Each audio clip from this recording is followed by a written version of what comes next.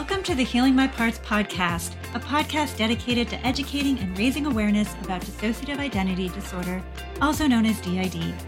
We are your hosts, the system behind Healing My Parts, which also includes parts that function as a therapist and leader in a mental health niche space. We'll be sharing tips and tools that have helped us and many others, while also sharing insights from our own journey of living with the condition. We'll also be hosting guests for conversations to help educate, dispel myths, and most especially help those living with dissociative identities and professionals who treat the condition. Thank you so much for tuning in. And now, let's get healing.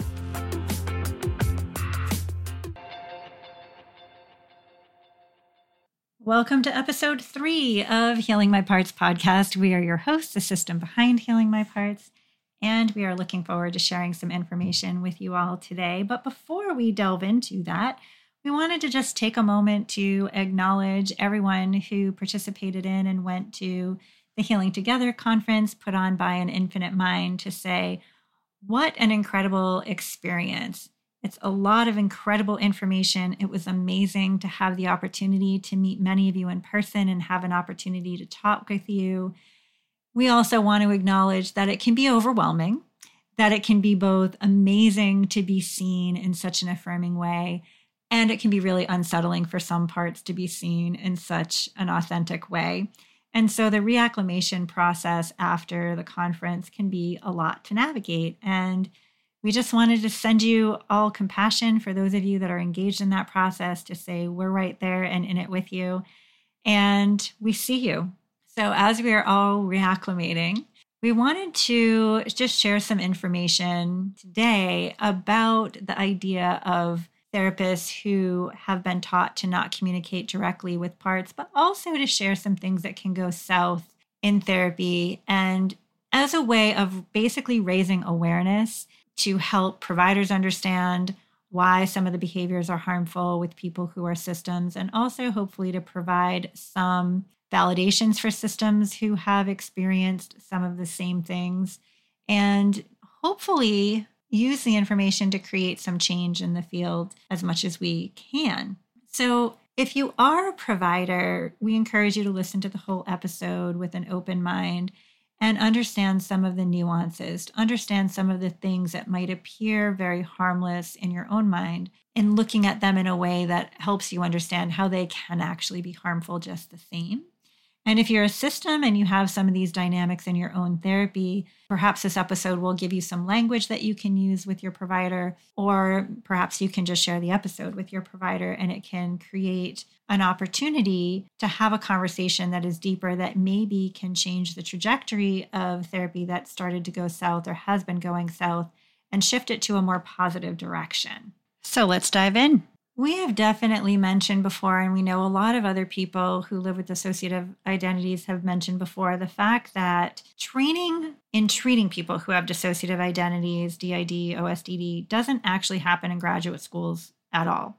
People who want to be proficient in treating folks with dissociative identities really need to seek training after graduate school through workshops, webinars, conferences, individual and group consultation.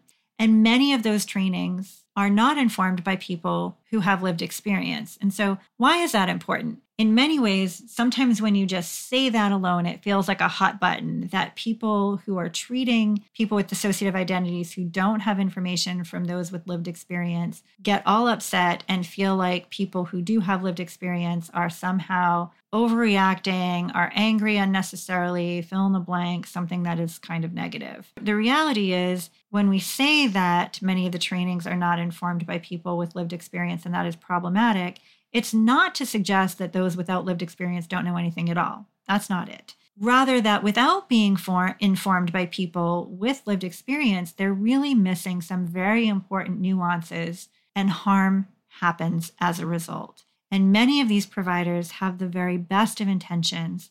But what we know from other social justice movements is that once harm has been caused, intentions are irrelevant. It's the impact that matters. And as providers, we have basically all taken an oath to do no harm. That's our first task. Much of the training for providers tends to emphasize not speaking directly with parts. It assumes that dissociation itself is bad, or maladaptive, or just pick a word that means negative and nobody should be doing it, right? It assumes that by directly communicating with parts that it somehow, open quote, encourages bad behavior. Yet we also know, right, that dissociation is a survival mechanism. It's something that the brain does automatically. And many, many people acknowledge dissociative identities as being a brilliantly creative way that the brain has learned to survive unspeakable horrors. The other thing that gets assumed, a lot of times when people are saying like, don't talk directly to parts, don't let them do that, it assumes that there is one main or core self, and that is actually not the case for many systems. There isn't one overarching quote unquote host that is out all of the time or most of the time and has this innate ability to communicate with all the other parts. That doesn't happen for many, many systems. If parts don't have the ability to communicate with each other and translate, convey, or speak for other parts, then assuming that they can do that and insisting that they do that really leaves you in a stalemate where no progress is going to be made for quite some time, if ever. And it's important to pause to remember that parts are formed for inherently good reasons. They generally ensured survival in really horrific circumstances. And in many realms, they even ensured some thriving, right? Like, so the parts that were able to go to school like nothing was wrong, the parts that take care of work, family, friends, relationships, those fierce getting shit done parts can be really, really important, including during the time after the trauma has subsided, assuming that it has, because trauma can go well into adulthood. So it's really interesting when you think about it. When people say, like, you need to find compassion for all of your parts and be curious about them,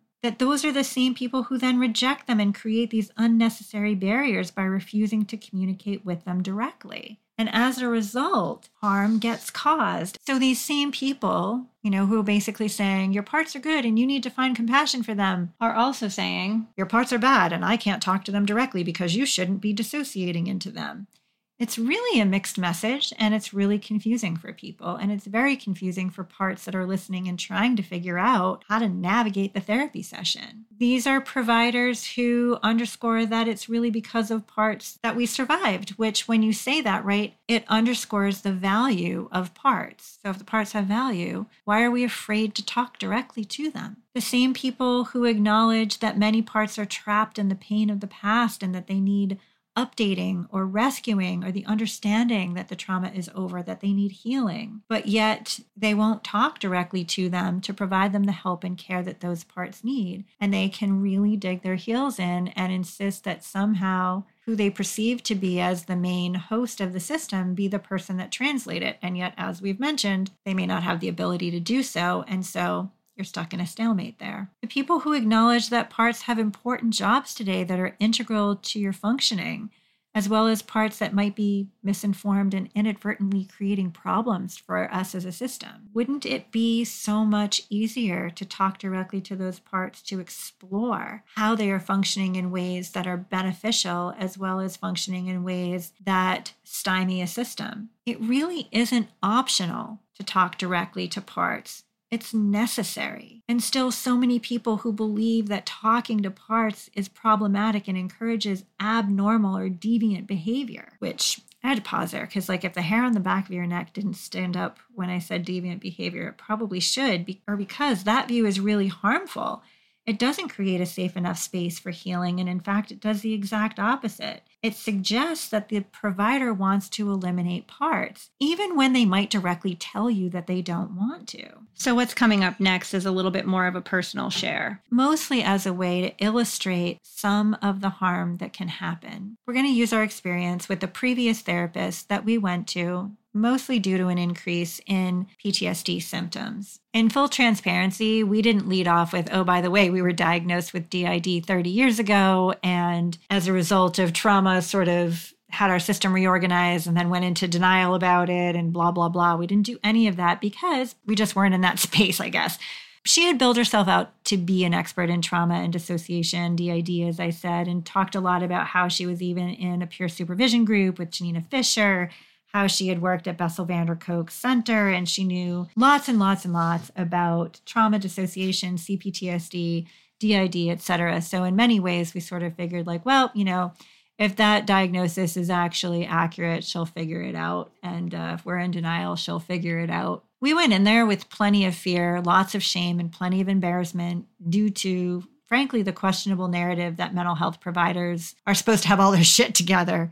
It is a questionable narrative. Everybody struggles with some type of mental health issue at some point in time. And when we note that we experience a significant amount of shame and embarrassment and concern, it's not to suggest that that should be part of the diagnostic criteria or a ubiquitous experience of everyone with dissociative identities by any means. It just so happens that it was part of our journey and sometimes still is. Anyway, this particular therapist offered lots of reassurance, saying that she knew that there was a strong and highly competent therapist part, and that the highly accomplished professional track record that we had was proof of that, or that we have is proof of that. And essentially, kind of don't worry about what she thinks, or she recognizes that that's not what we were going to her for help with anyway, and we didn't need help with that. That initially felt pretty good, that somebody could basically say, we get that you can have a lot of trauma. We get that you can have a lot of unhealed trauma. We get that you can have a lot of PTSD, dissociative symptoms, and still be a really great mental health provider and leader. So that's like, okay, well, that's good, right? And so we get started. And at first, it seemed kind of okay. She was able to pretty respectfully convey that we had parts that were much more compartmentalized than other people's.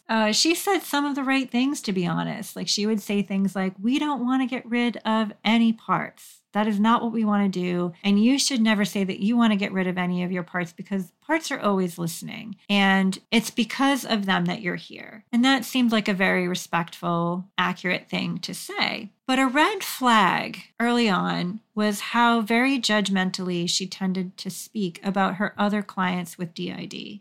And I want to clarify, she was not breaching HIPAA. She was not sharing any details or identifying details about other clients, but she would talk about other clients' behaviors in ways that were very condescending, very snarky, and almost as if she was disgusted with it, which was very challenging to be on the receiving end of as a client with DID, but honestly also as a provider who feels very strongly about compassionate, respectful, empowering care. One of the things that she did a lot of complaining about was her clients who would email her in the evening after session. So to her, she believed, or she basically sort of relegated any type of emailing or texting that a client would do after session as always being done in a dissociative process. And therefore, in her mind, it didn't warrant reading or explanations. And she would say, I have these clients and they would send me these really long emails like after session, and I don't even read them. Do it when they're dissociated. They don't even know what they're writing anyway. And sometimes I'll ask in session, do you want to talk about that email that you sent? And some of them don't even know that they sent me an email, and she would roll her eyes. It seemed that it was an infringement of her personal time somehow. For the record, for anyone who is now worried about sending your provider an email or a text, please don't be worried about that, because those emails give providers incredible insight, and they can be a really, really great way to bring difficult content into session. And it can be a really great way for parts to be able to gently call in other parts that are creating problems for them. So if your provider has said that they're okay with you sending emails and texts, go ahead and do that. We want to say that unfortunately for us, all of her eye rolls and complaining and sort of condescending facial expressions and snarkiness has made it impossible for us to use email since. There are parts that feel very strongly about not getting in trouble, not doing the wrong thing. It's those fawning, people-pleasing parts. And the amount of anxiety and symptoms that they suffer as a result of breaking what they perceive to be as rules is so high that it creates problems in other places in our life and just kind of isn't worth it. And it's really, really unfortunate and harmful, because there is content that could have gotten into other sessions that we're unable to bring in, maybe because we don't have access to it when we're in session, but we have access to it at other points in time, because the parts that do have access to that information are not the parts that are present in session at that time.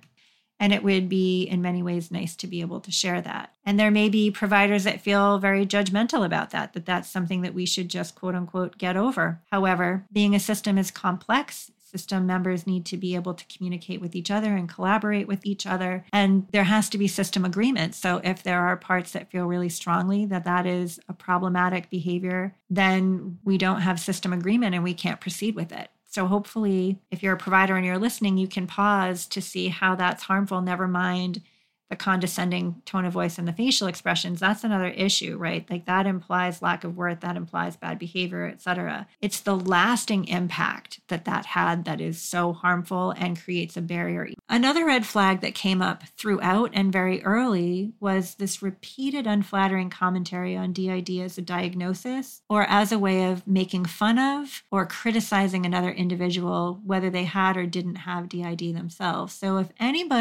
if we brought in something, let's just say that someone else had done that was negative or impacted us negatively or seemed just really flabbergasting or frustrating, she would literally scoff and say, "Oh, that's so DID." And her facial expression had that, I guess we would label it as sort of disgust and condescension. And it was always interesting because typically when she would do that, it was this very annoying behavior that had happened in an individual who didn't have the diagnosis. But even if they had the diagnosis, like that is not an appropriate way to respond. We don't use mental health diagnoses as a way to put down other people. We don't use mental health diagnoses to further stigmatize an entire population of people. It's harmful. It's judgmental. It's rude. There are so many different things that are wrong with it. And at first, when it happened, we thought maybe it was some kind of slip. Maybe she was having a bad day. Maybe she was feeling burnt out. I mean, shit happens, right? However, it continued to happen. And it became really problematic because it was pretty clear at that point that she had some really negative connotations about folks who have DID, even though she was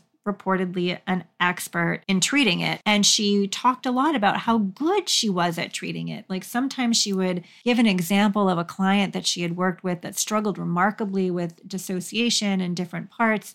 And she would clasp her hands together, like she'd clap them together and clasp them. And she'd look up at the sky and she'd say, "And she healed. And thank God she healed." While she's kind of shaking her hands together in that way that people do, like when they're praying really hard or they're very, very thankful. And when you stop to think about how to unravel or untangle that dynamic and that body language, what's not said that she is saying is DID is a terrible diagnosis that needs complete and total healing. And everybody should be just like she is, singlet. It made it really, really challenging to show up in any kind of authentic way. And it literally makes your guard go up, right? There's nothing safe about somebody who is talking in that way. And so it became really clear that we were going to need to have to call her in on that. And so we did. We said that we were struggling with being authentic in the context of the relationship because it felt like she was judgmental. We gave her some examples. We said it felt like she was negative and could be really condescending. And she did not initially take any accountability for that behavior or those actions. What she said instead was, "Oh, it's just how therapists talk. Like, I'm just talking to you as a colleague." Well, in that moment, we were not in a relationship as a colleague. That was in the context of an individual therapy session that we were paying for. So that type of relationship was inappropriate. And secondly, we're a provider that feels really strongly about strengths-based perspectives, compassionate, respectful care that is affirming. And there's nothing about that behavior that embodies compassion or quality or respect. It's anything but. And the reality is that's not how therapists talk about their clients. And so we had some back and forth. It was an interesting dynamic because in some ways it felt like us working in the capacity of a paid job, providing feedback, right, to an individual who really struggled to hear it and take accountability for it. Like a challenging consultation. Eventually, she looked like she thought about it. She kind of looked up to one side and then she shrugged her shoulders and said, "I guess I am judgmental." And that was the end of it.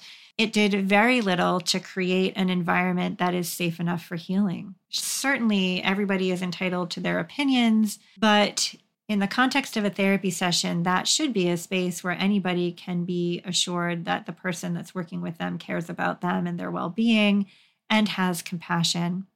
The other part of the dynamic that was so highly problematic and harmful was the complete refusal to be authentic and take accountability. in the context of the relationship and for the behavior that occurred.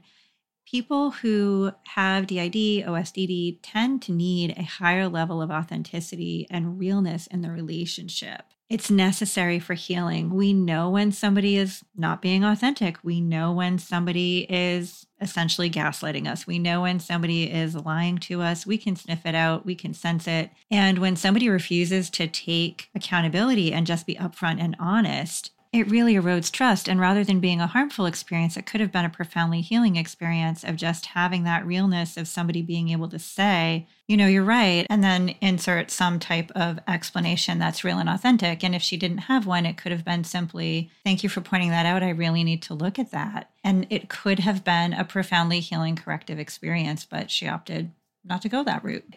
The lack of authenticity really created an enormous barrier to trust and healing. Something else that was very similar is she had a frequent habit of really criticizing other modalities, other big names actually in the field of trauma treatment. And while nobody is perfect and people are entitled to have their opinions and to say what they think to a degree, in the context of somebody else's individual therapy, especially a trauma survivor, particularly somebody with DID who has very sensitive parts, highly sensitive parts, people-pleasing parts, and fawning parts. It is really important to be careful about what you say and how you say it, particularly when you're talking about other modalities that could be helpful and other people whose work may be really beneficial for that client. So you as a provider, just because you don't like it, doesn't mean that your clients won't benefit from it. But you hold a position of power in the therapeutic relationship, and you can be highly influential. What I noticed that happened for us was that these snarky comments that she was making and these really kind of big put downs really did end up creating some negative thoughts and feelings internally with different parts. And so because the people that she was choosing to criticize happened to be people that are so well known and whose modalities and therapies tend to be beneficial for a lot of people, we were exposed a lot to those folks. And it was really interesting to notice and acknowledge and work through all of the negativity that was caused by her influence. It made parts really reluctant to be willing to try modalities that could be exceptionally beneficial to us. So it's important for providers to know your influence and your power can actually divert resources away from your clients. You can influence your clients so that they will be, or their parts will be, vehemently opposed to even trying some of those modalities or techniques that they could, in fact, benefit from. And that is harmful. And some providers legitimately wonder, is there ever a time when it's appropriate to share a negative perspective? Well, let's take, for example, if a client had a terrible experience with a modality, you can validate that without trashing other folks, right? Because no matter what, no modality is going to work for all of the people all of the time, but that modality will work for some of the people, and we don't want to remove resources from folks, especially when there are not enough resources as there is to begin with. Another red flag that came up when she would reference parts, she would say, we're not talking about people living in your head. No. They're just neurons. Totally understand that there are people, especially early on, in beginning to understand the diagnosis, what it is, what it means, that really find brain science a whole lot easier to swallow than parts language to determine their experiences. But her science was incorrect. They're not neurons. It's also kind of challenging to find compassion for neurons. So it was very interesting that any time I'd find compassion for a part, she would immediately refer to it as a neuron, as if she didn't want me to be attached to another part of our system. That somehow, whether it's me or another part of the system finding compassion for yet another part, was almost like she had decided that we think that there's a collection of different 3D people all living together somehow, and that she had to get rid of that delusion. She worked pretty hard at separating our parts. It was almost like there was some effort that she was putting into keeping parts as compartmentalized and separate as possible. It's really kind of ironic because it works against the ultimate goal, which is cohesion, cooperation, collaboration, which you need communication for. And in order to generally get the communication, cooperation, collaboration piece, compassion and curiosity precedes that. So it was really, really curious and damaging, actually, when our system would work towards that kind of cohesion, she'd be busy splitting it up, acting as if we thought there were all these 3D separate people running around as a collective, which, I mean, I'm not an idiot. Obviously, there's not a whole bunch of people running around separately from each other as a group running together. It just seemed so strange looking back on it. It's sort of like questions today that we have are, what's her comfort level and discomfort level? Did she really believe this was a delusion? Was she concerned that we were, quote unquote, attached to a diagnosis? I mean, there's so many things that don't make any sense about it, because why wouldn't you want any client of yours to develop compassion for different parts, regardless of how compartmentalized those parts are? Providers' discomfort with their clients' comfort with their own parts gets in the way of effective treatment, care, and progress. And it is harmful. This particular therapeutic relationship really lacked direction from the onset, and no provider should assume that their clients know how therapy should work or should go, even when your client is a therapist themselves, because they may work very differently from you. And it really helps any trauma survivor to know, to have some sense of direction, to know what you're going to be working on first, what the goals are. That's typically something that you determine together. That was something that was missing in this relationship, and that caused some problems. You know, very often we were completely confused about what we were supposed to be doing. So, for example, if there was a part that was really struggling with some traumatic material, we might bring that in, but she would just nod her head and say, okay, or how does it feel to talk about that? Which, I don't know about any of you, but we didn't find that particularly helpful at all. She would also get very angry if we were journaling. So our journal is filled with very distinct handwriting styles. There are different parts that can write back and forth to each other or could just express themselves in their own handwriting. But she decided that that was a dissociative process and that was therefore then bad. And she would say, don't do that. You're re-traumatizing it. You're creating more brain damage, and you should do that in here with me. Bring that stuff in here with me. But yet, when that stuff went in there, we would get the, okay, or what does it feel like to talk about that? And that was it. So then we started thinking like, all right, well, if all we're going to get is a nod or saying, okay, or what's it like to talk about that stuff, maybe we're in that stabilization phase and we shouldn't be talking about this stuff. So we won't talk about this stuff. We're used to dealing with traumatic material and how it comes up. So let's instead talk about the struggles of daily life, right? So we can talk about things like what happens when we get confused or glitchy, and maybe there's a way to figure out some better strategies for internal communication to function better during those days, right? Where we have to do less compensating. Well, that didn't go so well either. Basically, that would get a look of, I'm not even sure what the look was. She'd nod and kind of go, okay. No explanation, no nothing. So then we thought, okay, let's just dig into research. If there's anything that parts of us are good at, it is research and figuring shit out. So we did a bunch of reading. We did a bunch of looking around. We actually did find parts of the Kathy Steele book to be helpful. Not all of it, but some of it, the Coping with Trauma-Related Dissociation. We were really interested in the inner world piece because the way that we experienced our inner world was parts that we could see that were kind of in almost like a black theater type space. That's the only way I can explain it. I remember taking a theater class in college and having it be, everything was like black. There was no set, you know? And so in learning from that book how to give our inner world an upgrade and how it could potentially be used, you know, that we didn't realize like, oh, we could actually use that space to have some parts hang out in it when we had to attend to things that might not be appropriate for certain parts, or that when we had to do things that would be triggering for other parts, they could go to a space in the inner world and hang out, while parts that were able to take care of certain situations could just take care of the certain situations. We were like, that seems like a good idea. And so we worked on it. And when we told her about it, she seemed pretty excited. But because she saw parts as being bad, even though she said that she didn't, at the end of every session, she would say, okay, well, so-and-so has work to do. And so y'all need to go to your rooms and shut the door. And it became really punitive. She did think to arm us with 2 skills, which was during like traumatic reactivation, looking for any movement that the body feels like it needs to complete, like any sort of urges to move physically in some way, to go ahead and let those movements happen so that the body can complete it and you'll get relief. That was helpful.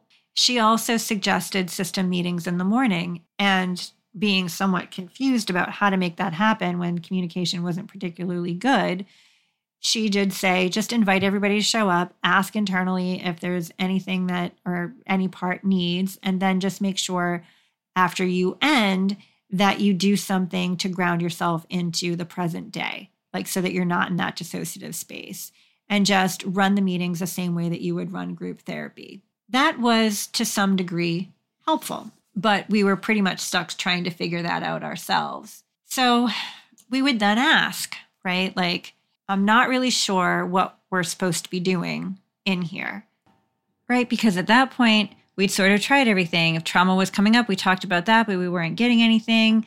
We were sort of shut down by the lack of response. So we looked at daily functioning, but we weren't really getting any skills until we did the research our own. And then she was excited about that, but then she shut that down.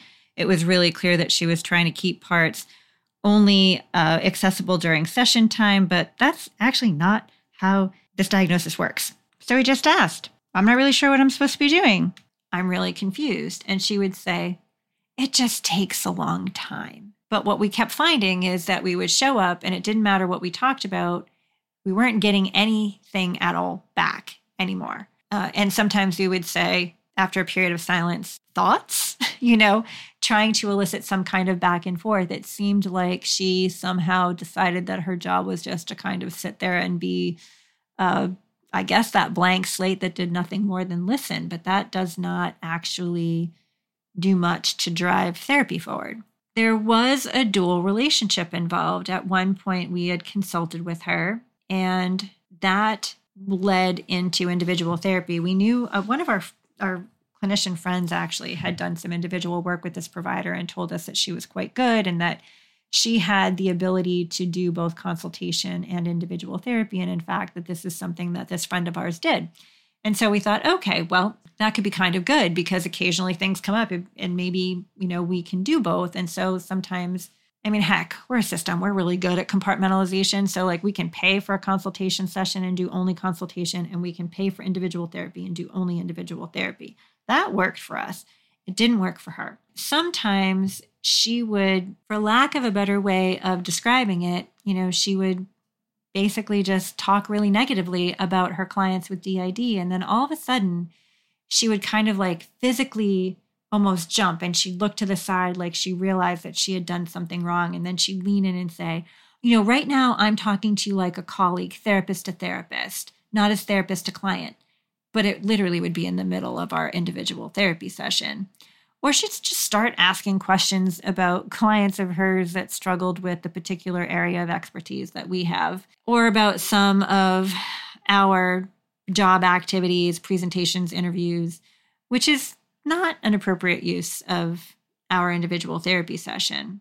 And it was actually, as an aside, I'm kind of jumping ahead, but it was really interesting when we finally terminated the relationship, she said, well, was it the dual relationship? And it's kind of funny because, again, like I don't think that we necessarily had any difficulty with the dual relationship. She was the one that really struggled to figure out how to navigate it. So then prior to termination, through these number of problems, we hit the no parts allowed in session rule because we accidentally had a part show up. Don't really know exactly what it was that triggered that part forward, but it was a part that we have a significant amount of co-consciousness with, although we are a little bit Swiss cheesy with it. She was pretty condescending when she figured out that it was a different part and was rolling her eyes and looked somewhat disgusted and basically said that, the rules were that parts had to talk through the part that she perceived to be the main self. The problem with her, though, is that she was often not paying attention. So she missed parts. And at times, I think most of the time it was really clear that she wasn't paying attention enough to recognize some switches that did happen that were masked, but that might be evident through a change in perspective, say, or the period of time where she was basically like, parts have to talk through you. You just watch it happen. Like, use the EMDR technique of watching it on a screen and tell me what you see. It's better to do it that way. Unfortunately, at that time, we didn't have the particular level of communication that we needed. Couldn't translate if I wanted to, if I was the part that's present. There are other parts that also couldn't translate. There are some parts that probably could, but she didn't even understand that that was happening. It's particularly challenging to think about how there are some parts that they're not welcome in session. She also clearly didn't want them to be present out of session because she was sending them all to their rooms, but yet they were integral to our ability to function in the world. We have more than one part that functions as a therapist. Thankfully, the parts work really well together in that capacity, and they do a really good job. Imagine if they listened and actually did go to their rooms, shut the door, and stopped being present. We would have been completely sunk, and we would have lost our job, not because of having a diagnosis, but because we wouldn't have been able to function the way that we can with all of our parts when they work together. So, yikes. If we had stayed in that relationship, it's unlikely that we really would have made much progress at all. We did a lot of work on our own to try to figure things out. After having a number of very challenging experiences, we had a couple actually of very triggering, difficult medical appointments that she was just not helpful with. We have a part that had some very strong negative feelings about her and did for the entire time we worked together. Part's a lot smarter than I am. So that part wanted to ask her how healing happens. We wanted to get a list of what she determined was the way in which anybody heals. So we asked, and she was able to give us a list. And after 2 years and 8 months, we had done exactly nothing on that list. I don't know what it was that she was waiting for us to do. Don't have any idea. So we decided to terminate. When we initially decided to discuss termination, we kind of expected to be able to have a very authentic back and forth communication, right? That it could say, these are the things that were not working. And maybe she could take some accountability and we could take some accountability for things that we could have done differently or better. But that's not what happened. What happened was she said, well, you invited me on this journey with you, and you're just used to doing everything on your own, and you might want to think about that. So since we generally think everything's our fault anyway, and things don't work because of us, we took that to heart and didn't terminate immediately. But then we went back and had a very difficult thing happen. And again, we were met with the same lack of response, lack of skills, coaching, lack of information, lack of anything. And at that point, a very vocal part of our system internally basically was like, it was done.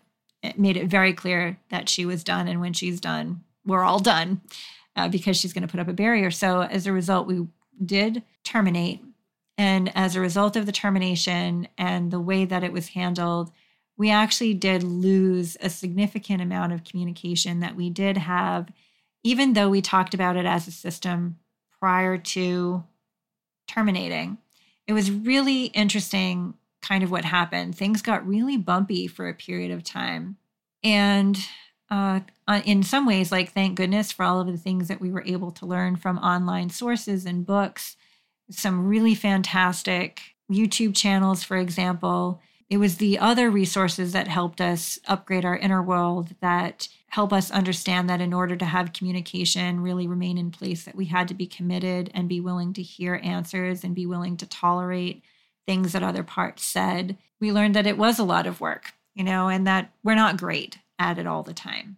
So in retrospect, if she had taken the time to practice the curiosity that she had initially preached, if she could see that parts were inherently good, she could have realized how important our parts are to our functioning, and we likely could have made a lot of progress. And despite saying, in the very beginning, oh, no, we don't want to get rid of parts, that's exactly what her actions were trying to do. And so by contrast, we were really lucky to find a therapist who has a lot of experience treating DID from a very strengths-based, curious, compassionate lens, and who has no problem calling us on our shit and is very good at therapeutic roasting. She took a really thorough history, and then I realized, wow, the other therapist had never actually done a history. That was really interesting. The next therapist was really good about asking about parts, names, ages, personalities, function, provided a ton of education. She was actually how we found out that the reason medication never worked for us way back in the 90s was because the part that needed the medication had to be the part taking the medication. Like, that was mind-blowing to find out. That's true also of some food intolerances.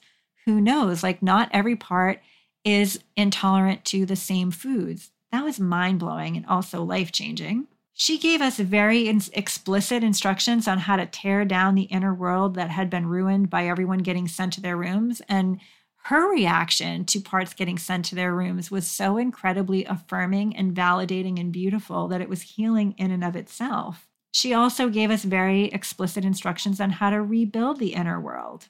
And she was very interested in seeing what that inner world looked like and sharing it with us. She was interested in art that our parts created. So we had parts that can draw, and some better than others. And sometimes parts will draw other parts. And so she looked extremely interested in seeing those pictures versus the previous therapist who didn't care, just nodded and didn't want to know. She was also very encouraging of communicating by email and in writing or texting, which, we've already shared we don't do, which I think frustrates her because she'll say, like, did you stop to think that it might give me some insight that I could use and that would be helpful for me? But it's a whole thing. She was really, really good at helping us be more aware of parts when they're around, really good at coaching and communication, especially in asking, like when something happens that gets confusing or we don't understand. She's right there with, did you ask? And she's a little bit of a hard ass about body care and system care. And she is very much on the side of the team. And that, I mean the internal team. So while she can also say, it's definitely long-term work, there's direction in this work.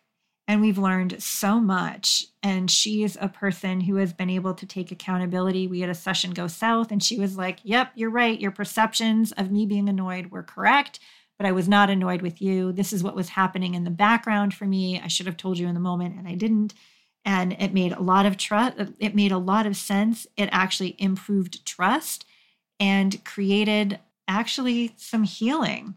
So it's been really nice to see the difference between, or it was really nice to see the difference between a therapist who can emphasize patience and trust and respect between parts, and who is clear that parts are all welcome. And there are ground rules, right? Like nobody's allowed to throw anything. Nobody's allowed to yell. Everybody has to respect the physical space. There's definitely things in there that we probably would never do anyway, but her being able to set up her rules and reassure us that she can hear anything that we have to say, that she can take care of herself, that was in place, just went a long, long way in creating a safe enough environment for healing. She's excellent at coaching and managing challenges when they come up. And so, if you can look back on everything that we've talked about today with this, what feels like an overshare in some ways and a vulnerable share, it's done in the service for hopefully people to be able to see one approach made things worse. When somebody was wedded to the idea that parts shouldn't be coming out because they're bad, it's bad when they come out. They should just remain unseen and unheard unless it's translated. It made things get very stuck. It created unnecessary tension. And certainly there were some other issues there as well, right? The other approach, one that was curious and compassionate and welcoming, created an environment that allowed the work to move forward and that allowed progress to happen and collaboration and communication to happen. As a provider, you have the opportunity to get to know and understand parts of systems and how they work and function, and that can help clients understand how their parts can work together internally in a way that life starts to go smoother for them and gets better for them. So if parts that are staying up too late make functioning harder the next day, as an example, you get to talk directly to that part and help it understand why it's staying up, or you get to talk directly to that part and understand why it's staying up late, but you also get to help it understand its impact on the body and the system. You can help negotiate around parts' varying needs to get to the cohesion that makes everything work better for the system. And by your talking directly to the parts and helping it understand, you can facilitate internal communication with your clients. You can help parts see the benefits in being able to talk with each other internally, how they can take care of each other internally, how one part can go with another part into the internal world and sit out an experience that might be wildly triggering. You can help another part understand how it, and maybe in combination with still another part, can handle situations that still smaller parts can't. And you can model together with them how they can do that without you. And that's how their life starts to work better for them. Or you can dig your heels in and disallow communication. And clients may get stuck losing a lot of sleep. Their health might suffer. They may not be eating well because some parts don't have bodies and don't know that they need to eat, or other parts are not aware, or other parts have eating disorders and aren't getting the care that they need to get better. You may have, as a result, systems that don't learn what they need to learn because you're busy basically digging in your heels and forcing your way of doing things because you're trying to get your client to look like somebody who doesn't have dissociative identity. It's your choice which clinician that you want to be. And we hope you'll choose the former, not the latter. And if you're a system and you're in a situation where some of the things that we've described are happening to you, or you are working with a therapist who is vehemently opposed to communicating directly with your parts, one thing that we suggest that you do is talk with your therapist about getting a consultation with another therapist who has lived experience with dissociative identities and treats dissociative identities, or at least has a lot of experience in treating dissociative identities from potentially a different theoretical lens, where that consultant can consult with your therapist one-on-one, can also consult with you one-on-one, and then can join you together in a session to make recommendations and talk about how the relationship has been going, to explore the benefits as well as the costs of talking versus not talking directly to parts. Another thought is, if this has been helpful or could help inform your therapist anyway, feel free to share. Perhaps just being able to listen to the experiences that we've had may help that individual clinician reflect and see benefits in trying things a different way. As always, thank you so much for being here, for your support, for sharing this space with us, and for just being the amazing human beings that you all are. Even if you don't believe that yet, don't give up, keep trying and healing, and know that we believe in you. Until next time, take good care. Thank you for tuning in. You can find our blog on Substack at healingmyparts.substack.com and on Instagram at healingmyparts. Just a disclaimer, any information shared in this podcast is not a substitute for professional therapy or behavioral health care, nor does listening to the podcast constitute a therapist-client relationship. Please be sure to take extra good care of you. And until next time, keep healing and thriving.